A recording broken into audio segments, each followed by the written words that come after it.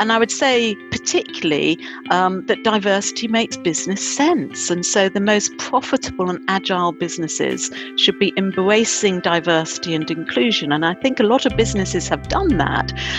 But these ideas really haven't had the same impact on the legal world as yet.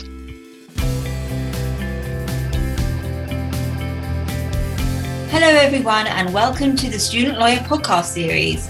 Whether you're at school, sixth form, university, thinking about a career in law, or exploring law careers, you're in the right place. We are the one-stop shop for student lawyers. If you'd like to join the Student Lawyer as a writer, please email hello@thestudentLawyer.com. This podcast is brought to you by Feed Ignite.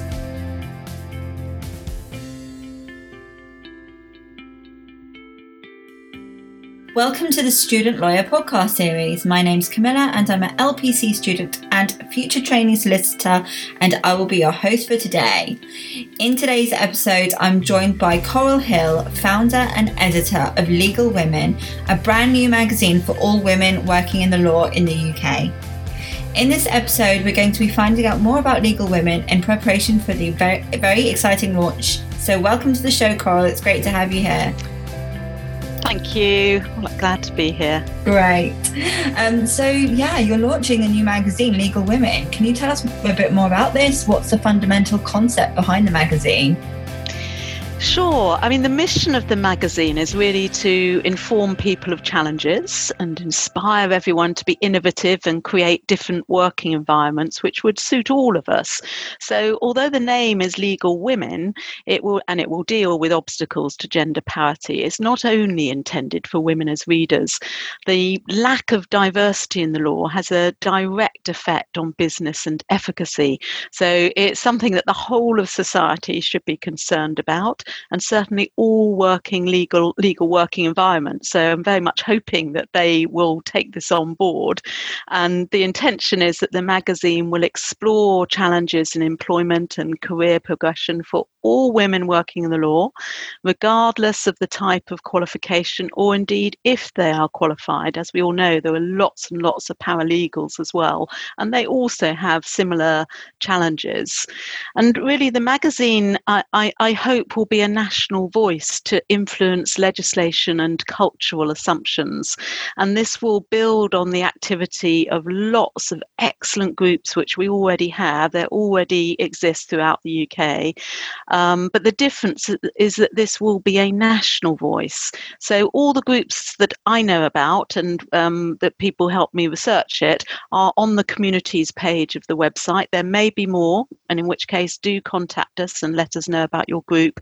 And the aim of the magazine is to work actively with those groups on ideas relevant to their areas, either geographically or in terms of the area of law.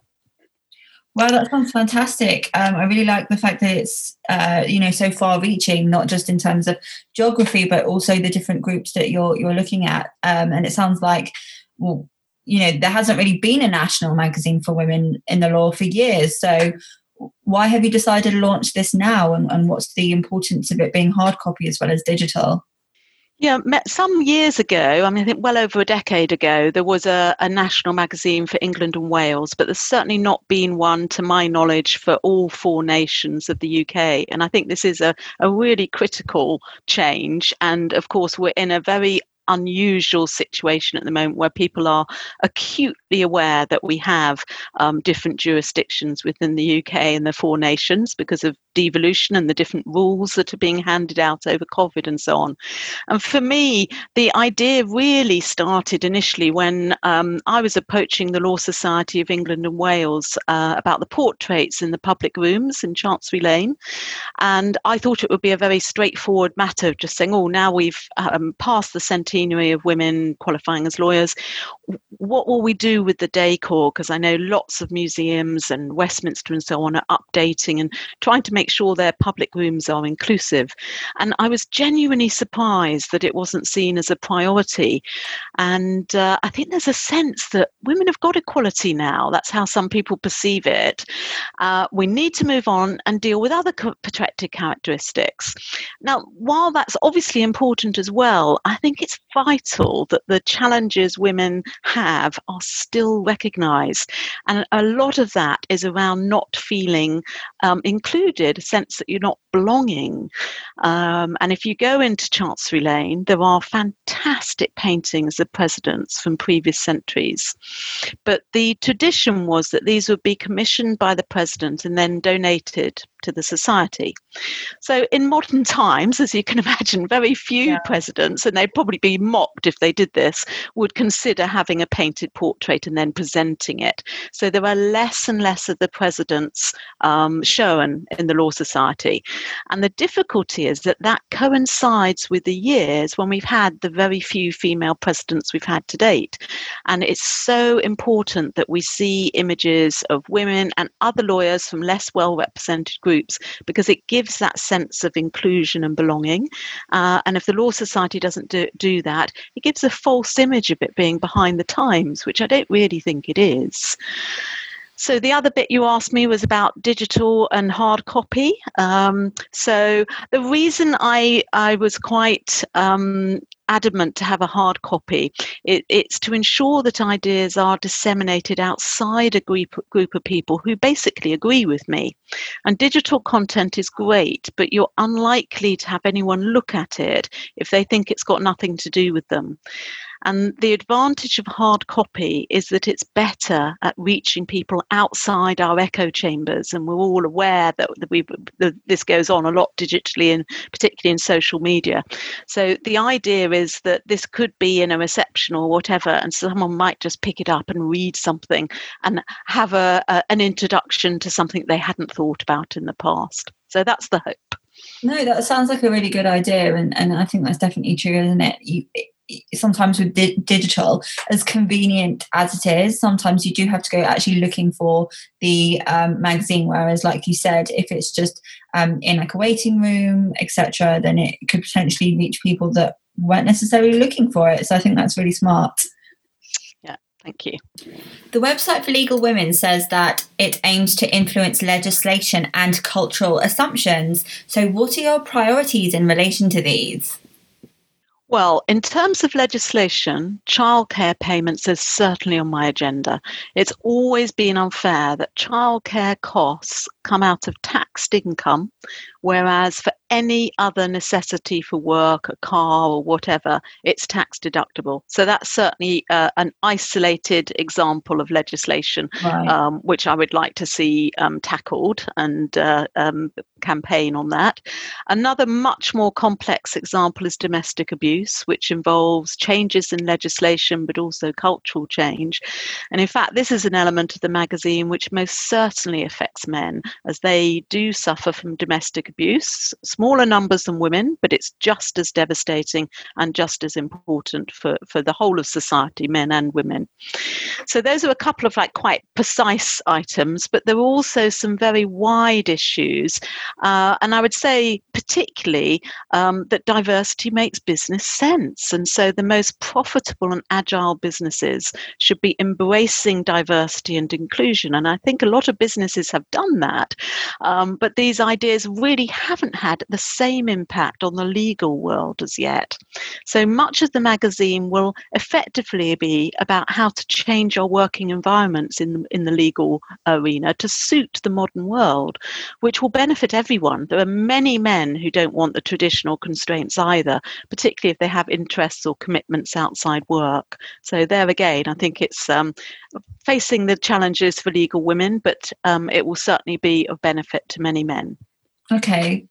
And do you think it's really such a priority to examine diversity at the moment whilst we're all struggling to respond during a pandemic?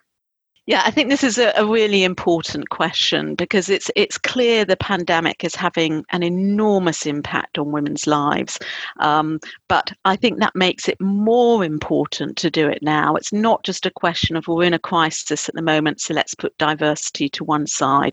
If we did that, we will impact and create more problems. I think that right now it's essential to focus on it and ensure that stats are collected. We know know that women are less likely than men to be acutely ill from the virus, but the majority of health staff, for example, are supporting patients are women. And for those trying to work from home without the usual childcare support, lives become incredibly complex. And that's all due to the extra burden that tends to be on women for childcare. And as a result, some have chosen to abandon their careers, at least in the short term. So that could be a disaster for all the changes that have happened for women, but it could also be a disaster for our economy. Women working is a substantial part of our economy.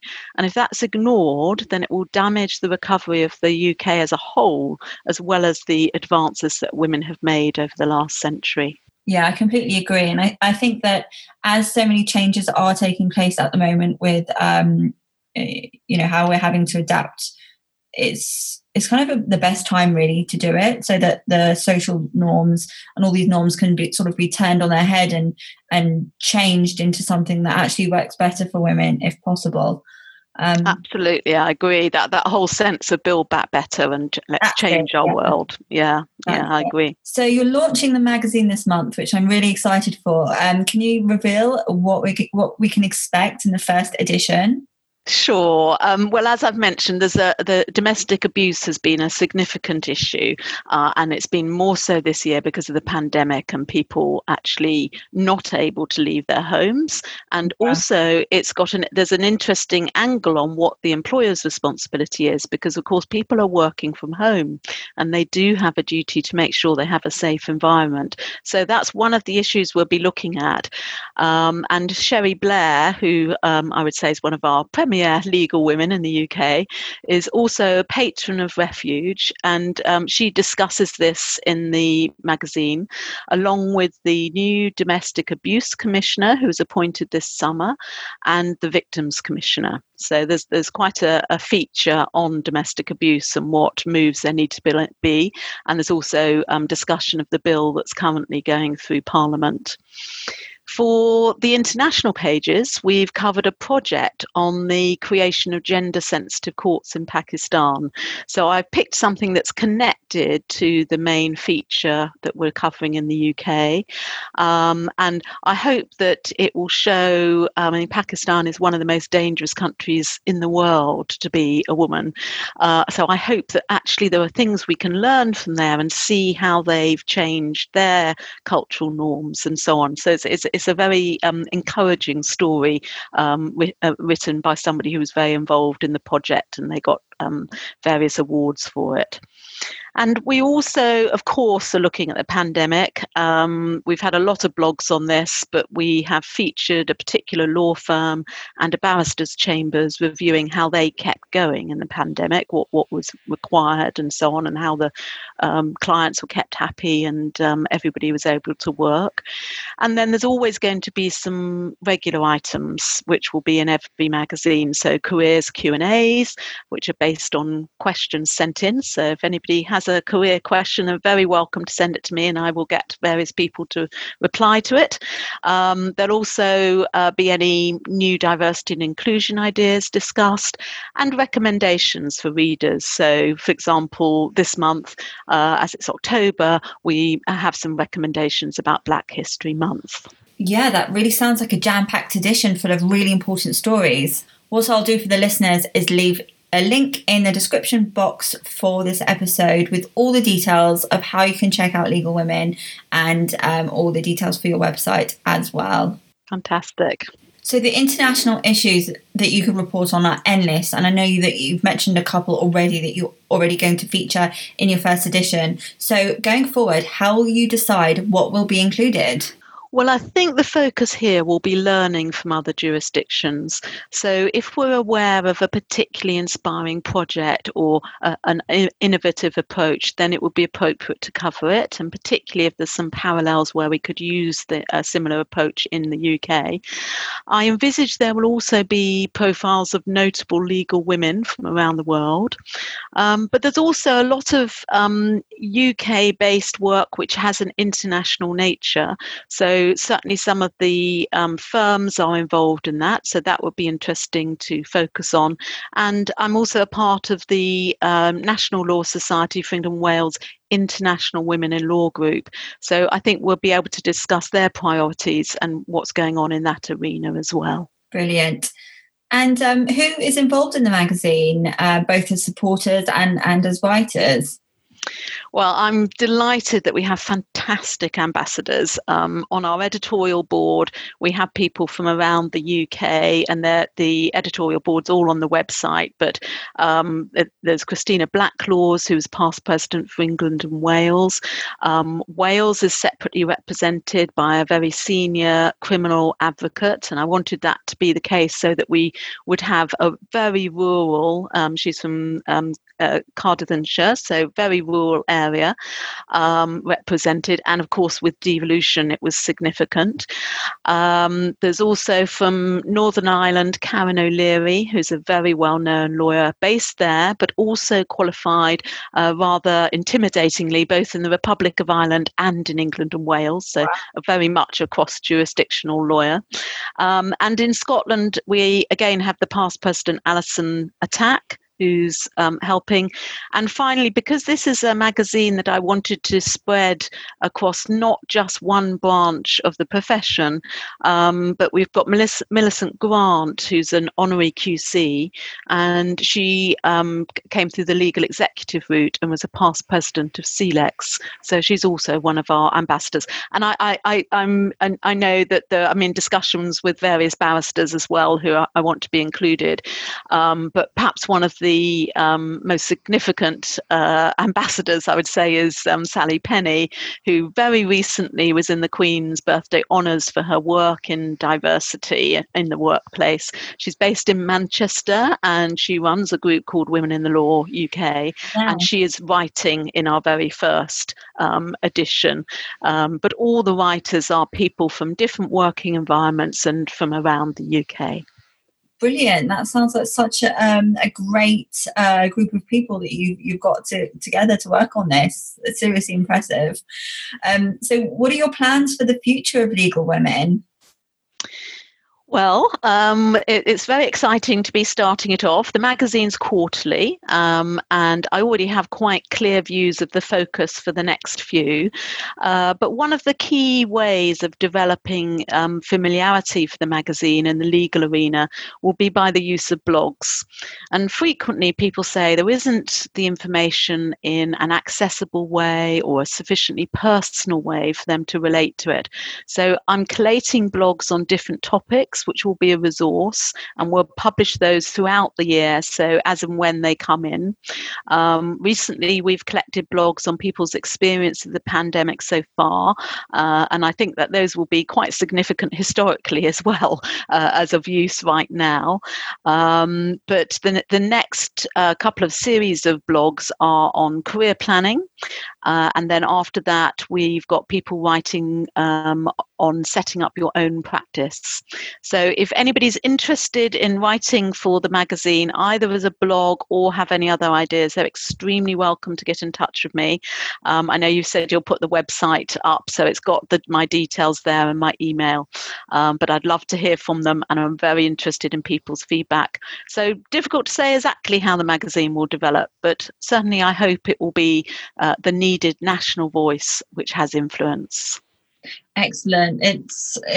I can't wait for it to be released. Do you have an exact date for this month? Next week we're intending to release it, yes. Hopefully by the time this episode has released, Legal Women will either be out or be out during the same week. So I will leave the details to Legal Women in the description box for this podcast. So do go and check it out. And thank you to all the listeners for tuning in. And thank you very much, Cole, for being here and telling us more about Legal Women. Bye, everyone. Bye.